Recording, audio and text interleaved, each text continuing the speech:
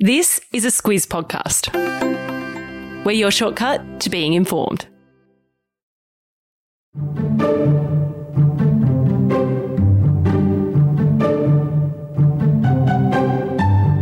As we head towards the end of the year, climate change is going to be the talk of the town.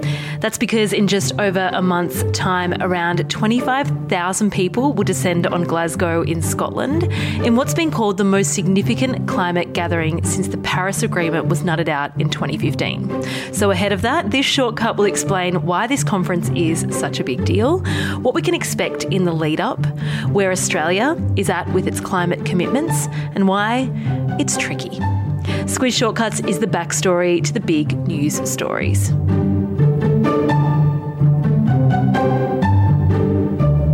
I'm Kate Watson. And I'm Claire Kimball. As always, Claire, basics first. This big conference is called COP26. What's a COP? This is all about the United Nations and their lingo, so I'm afraid strap yourself in. A COP is a conference of the parties, and that takes the form of a summit that's held every year, except in COVID times. We missed last year, but we're back on track now. Doesn't count. These COPs are essentially an arm of the UNFCCC, the United Nations Framework Convention on Climate Change, and it's all part of the United Nations role in taking forward the climate change agenda, and that was first established at the first Earth Summit in 1992 in Rio.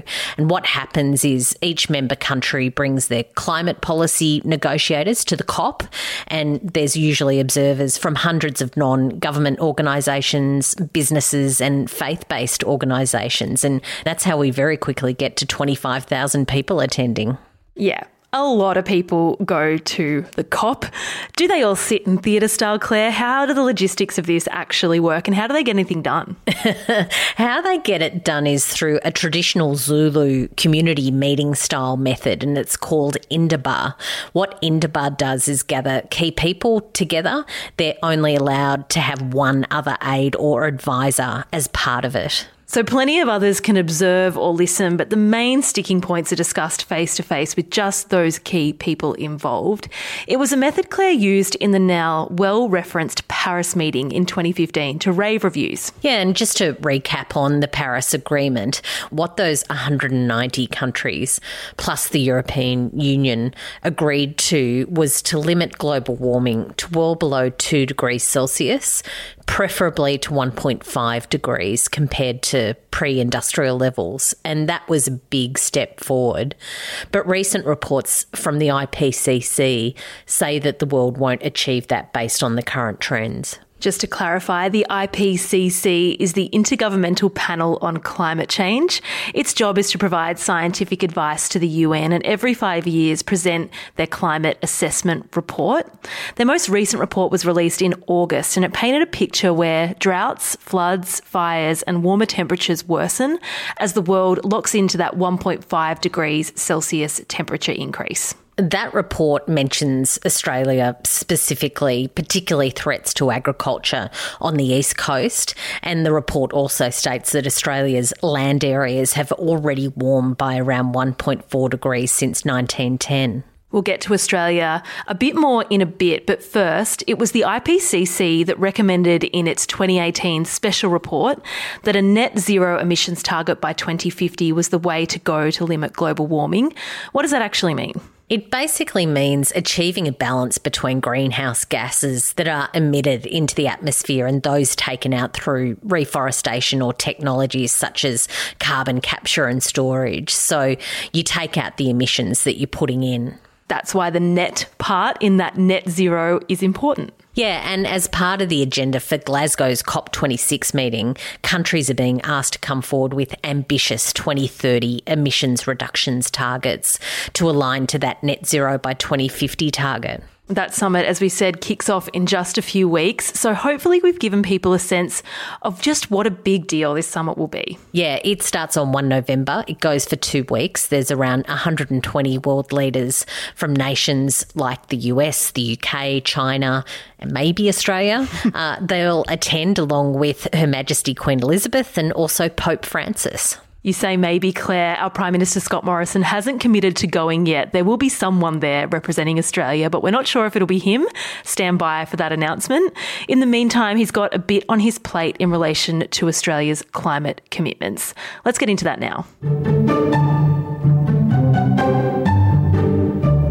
There's pressure on the Morrison government when it comes to COP26 in Glasgow. As things currently stand, Prime Minister Scott Morrison says Australia will reach net zero emissions preferably by 2050. That preferably isn't a formal commitment. So as it stands, our official position on greenhouse gas emissions reductions is that from the original Paris Pledge of 2015, that's to cut emissions by 26 to 28% by 2030. And that's something our Energy Minister, Angus Taylor, has said Australia will meet and beat. But as we march closer towards COP26, the government is coming under increasing pressure to formally commit to greater emissions reductions. And that's been hard because of the politics within the coalition. There's some members of the Nationals who have been resisting deeper commitments to reduce greenhouse gas emissions. Their traditional constituency are those who work in what's called trade-intensive exposed industries. So those include agriculture and resources. And the concern is that signing up to cut emissions further will increase costs in those industries and potentially threaten their futures. We should point out that there is also some within the Liberal Party, Claire, who share those concerns. But perhaps the most vocal this week has been Victorian Nationals MP Darren Chester. He wants the party to do more, and he's in the news because he's taking a break from the Nationals over the issue. Yeah, and what people like Chester say is that Australia can be part of the solution to climate change because we're a developed country and we have lots of potential via our natural assets as well as talent in innovation. They don't want Australia to be locked out of any opportunities or be exposed to global penalties that might come if we don't commit to emissions reductions when other nations are.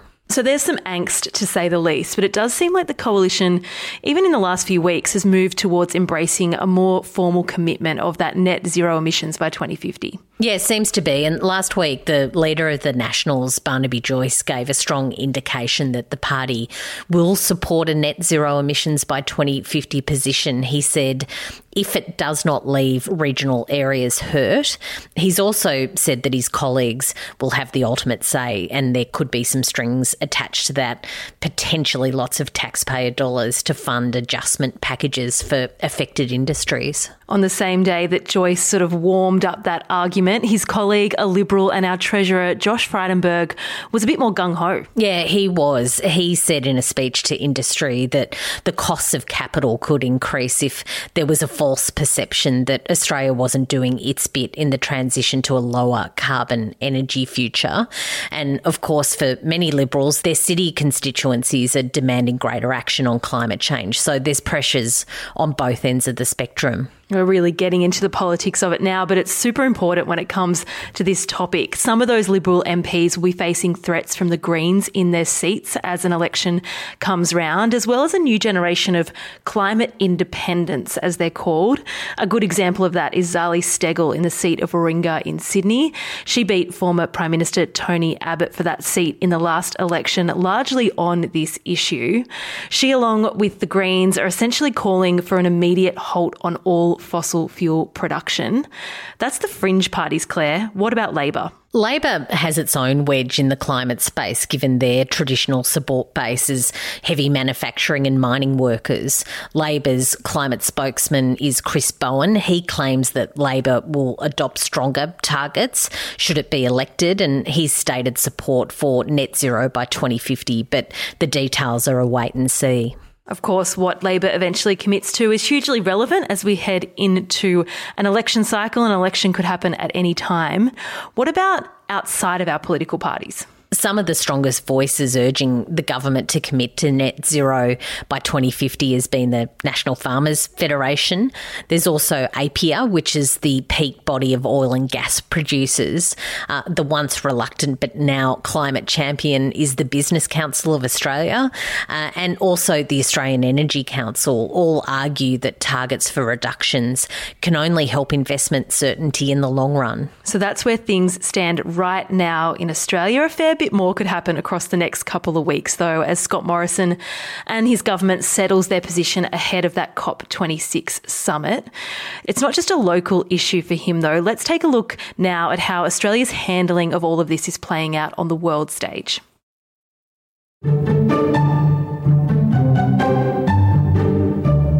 Cutting emissions has been a tricky issue politically here in Australia, but also as far as managing our key export industries in mining, gas, agriculture, to name a few, Claire. On the world stage, there isn't a lot of sympathy for that. Not a lot of sympathy for that. And it's often cited that Australia is a top per capita emitter of greenhouse gases, along with the fact that we're a major fossil fuel exporter. What the federal government says is that there's a range of measures in place that have seen emissions across the economy fall to the lowest level per capita in the last 3 decades, despite growth in exports and in industry. So per capita, of course, means per head of population in a country. What does it actually mean when you say fossil fuel exporter? Yeah, so there's a couple of things to note. We do a lot of mining in Australia and a lot of that is exported. It's a big money earner for Australia, and digging the stuff up is a big contributor to our emissions. The other thing to note when it comes to our emissions is that we have an electricity sector that's dependent on burning coal, and that adds up when you look at emissions per person, but that's domestically driven. What the government says is that it's on track to do better than the cuts promised in Paris in 2015, but the fact that our per head of population emissions are higher than our major trading partners, including the United States, that's something that gets a lot of attention internationally. One of the arguments from those who say signing up to that target isn't necessary is that we're a small nation, so it doesn't make a difference what we do. That argument is that Australia contributes 1.3% of global carbon dioxide emissions from human activity. So do we really matter?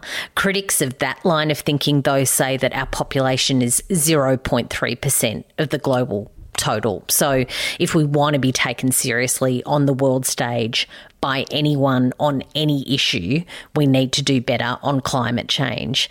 It's also important to note that emissions that come from, say, burning coal in countries where we've exported it to, that doesn't count to our total. So that's something that's looked at quite a bit in relation to our global role.